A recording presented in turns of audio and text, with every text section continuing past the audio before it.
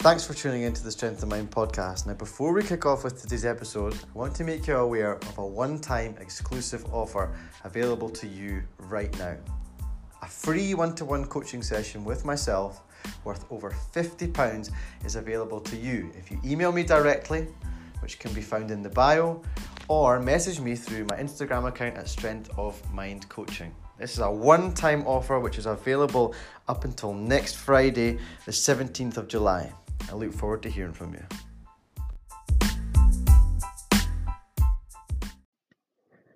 Welcome to the Strength of Mind podcast. I'm your host, Gavin Ellis, and if you haven't done so already, go ahead and click that subscribe button so you never miss an episode. Today, we're going to be looking at focus. And where focus goes, feeling flows. Now, in a more light-hearted sense, I love prison documentaries.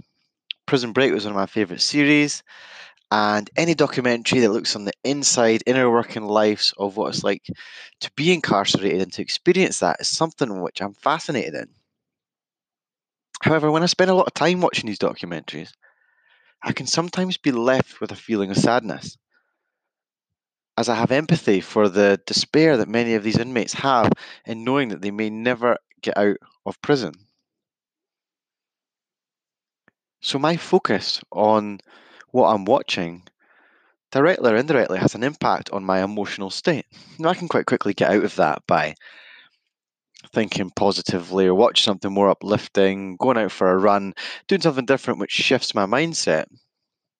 However, on a more serious and personal note, if an individual was to focus on the negatives within a relationship, what this person is not giving me, they're not telling me they love me enough, they're not putting the seat down after they've used it, they're not coming back on time at the time that they say they should,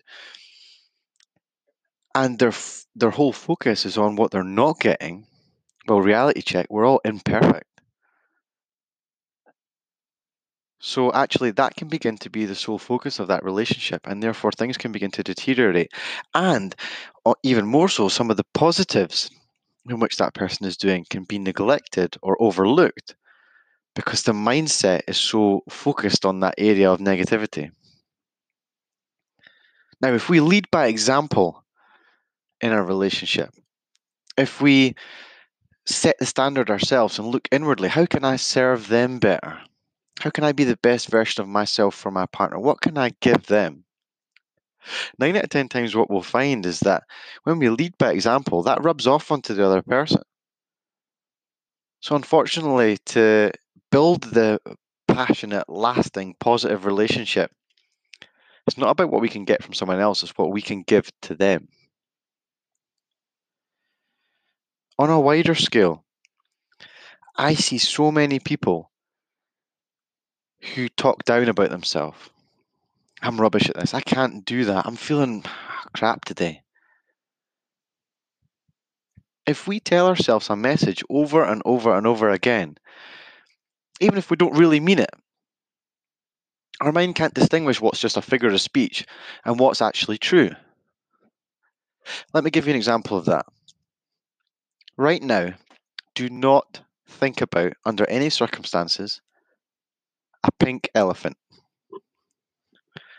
And definitely don't think about that pink elephant wearing a top hat. Our mind can't rationalize and differentiate what is a do and what is a don't. So if we're consistently telling ourselves a negative message, we can begin to believe that. Our feelings can come into play with that. And that's something that subconsciously we can seek out. We can seek out bad things happening to us because that's what we're constantly telling ourselves.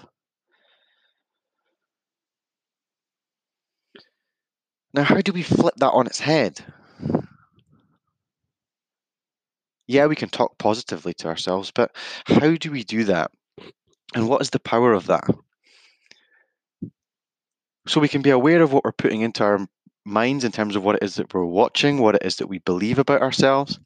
If we're talking positively to ourselves, are we saying it like, well, yeah, I hope that today's a good day and I'm sure it is? No, we need to be commanding that. We need to be believing it with every fiber of our being. And I find that motion, physical motion, while I'm saying and doing that, really embeds that into my nervous system. So if I'm going for a walk, a jog, or even a run, or an intense workout, during that time, I'm programming my brain. I am receiving blessings today. I am grateful for the life that I have. I'm living a life of abundance. I'm surrounded by goodness. That message can then, if we do it again and again and again, we can train our mind to think and believe these things. And I'm going to just leave us on this final note.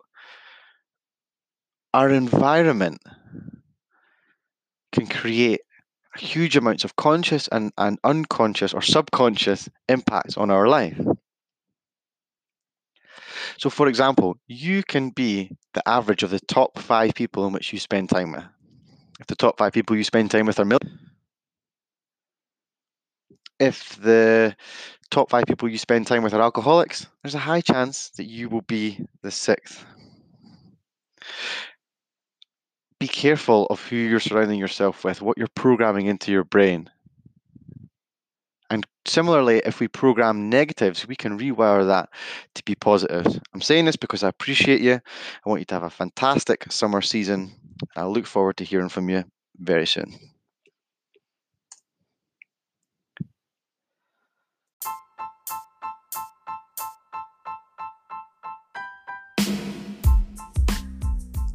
Thanks for listening to the Strength of Mind podcast. I'm your host, Gavin Ellis. If you enjoyed this episode, then please share it with someone that you know. Also, join us on Instagram at Strength of Mind Coaching, and I'll see you on Sunday.